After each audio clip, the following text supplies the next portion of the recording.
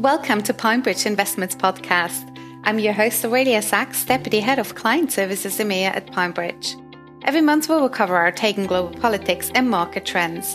In this podcast, we will hear from Siddhartha Singh, Investment Director and Managing Director Asia Equities, who will discuss megatrends in Asia and explain how they are driving prospects for the region's equities. With that, I would like to introduce you to Siddhartha Singh, Investment Director and Managing Director Asia Equities. Siddhartha, welcome. Thank you, Aurelia. So let me talk to you about Asia and why we are so excited about the opportunity here. So let me put this whole thing in context first. If you take a compass and if you keep it at the center of Indonesia and make a circle in such a manner that India and China are part of that circle, you will realize a very strange fact. You will see that more number of people are living within this circle than anywhere outside of the circle. So opportunities basically exist where people reside. And this is very much visible if you look at the Asia's growth profile. This region is today growing at a very fast pace. Not only that, this region is also contributing maximum to the world growth.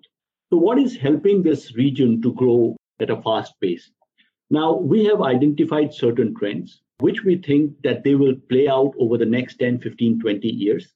And these trends will not be disrupted by day-to-day gyration that we keep seeing in the market in the form of interest rates going up by 25 basis points or something like that, or some politics or geopolitics. Now, these are firm mega trends that will play out. Now, most of these mega trends, I'm pretty sure you will agree with these. I call these mega trends as bobbles in English. These are A, E, I, O, U. And for the sake of simplicity, this is A, E, I, O, U. A stands for basically automation. E stands for energy and environment. I stands for information technology. O stands for outsourcing. And U stands for urbanization. So let's go to A. A basically stands for automation. Now, you all know that we are factory to the world. Okay, so everything is getting done in Asia. But unfortunately, this factory is getting old. Now, to maintain the same level of efficiency, we need more and more robotics. We need more and more, factory automation and all of this thing that you are hearing about today. So this is like factory automation, Internet of Things, industrial Internet of Things, and so on and so forth. So there's a lot of opportunity over there. Now, with the COVID thing, which is catching humans and not the machines, there is all the more important reason why we should move on to automation. So that's the first one. Then if you move to energy and environment, as I said, Asia is going to be the fastest growing economy over the next 10, 15 years. If I'm growing fast, that also means that I'm consuming a lot of energy. Now, if I'm consuming a lot of energy, I'm polluting the environment. So these are basically energy and environment are two sides of the same coin. Now, on top of that, what is happening today is that everybody is talking about ESG, everybody is talking about carbon net neutrality and all these things.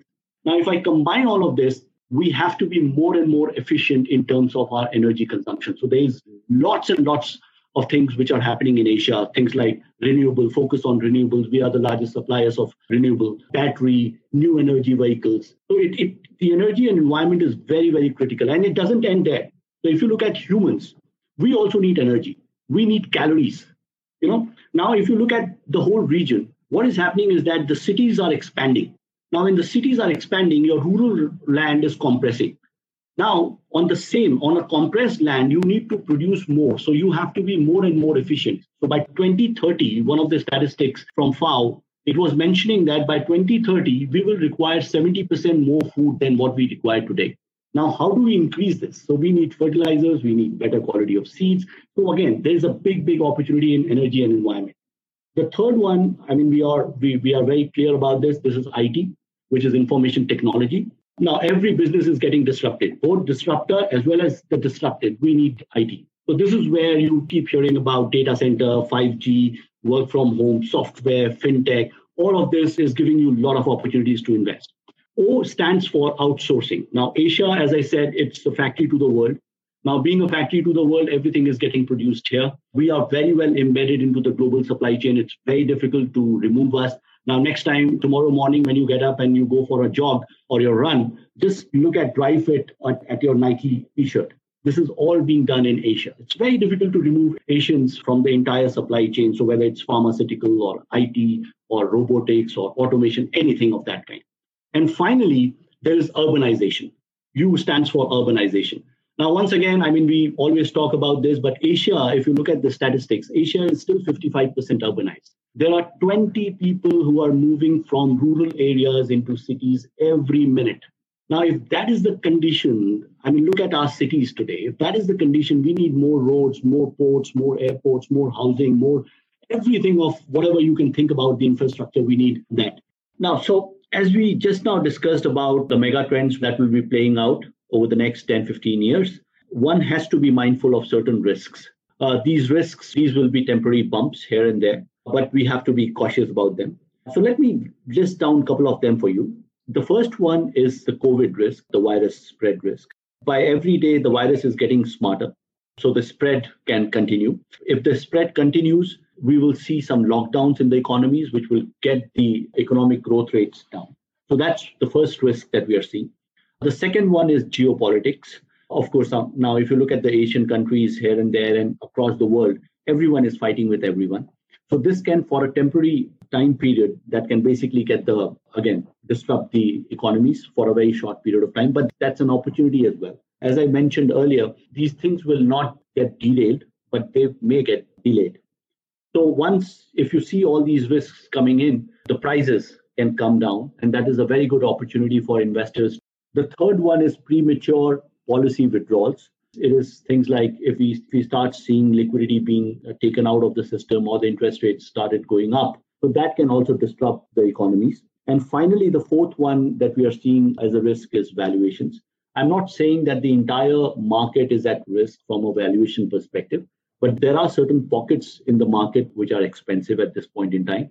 Now, if there is any wrong step that is taken out, or if investors become cautious, then what we can see is that the market's correcting.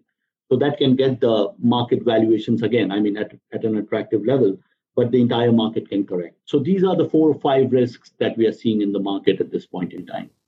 Risks are always there in the market, but most importantly, opportunities are abound. I'll leave you with this. Thank you so much for listening in.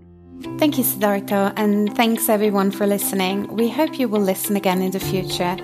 For more economic and investment insights, please visit pinebridge.com.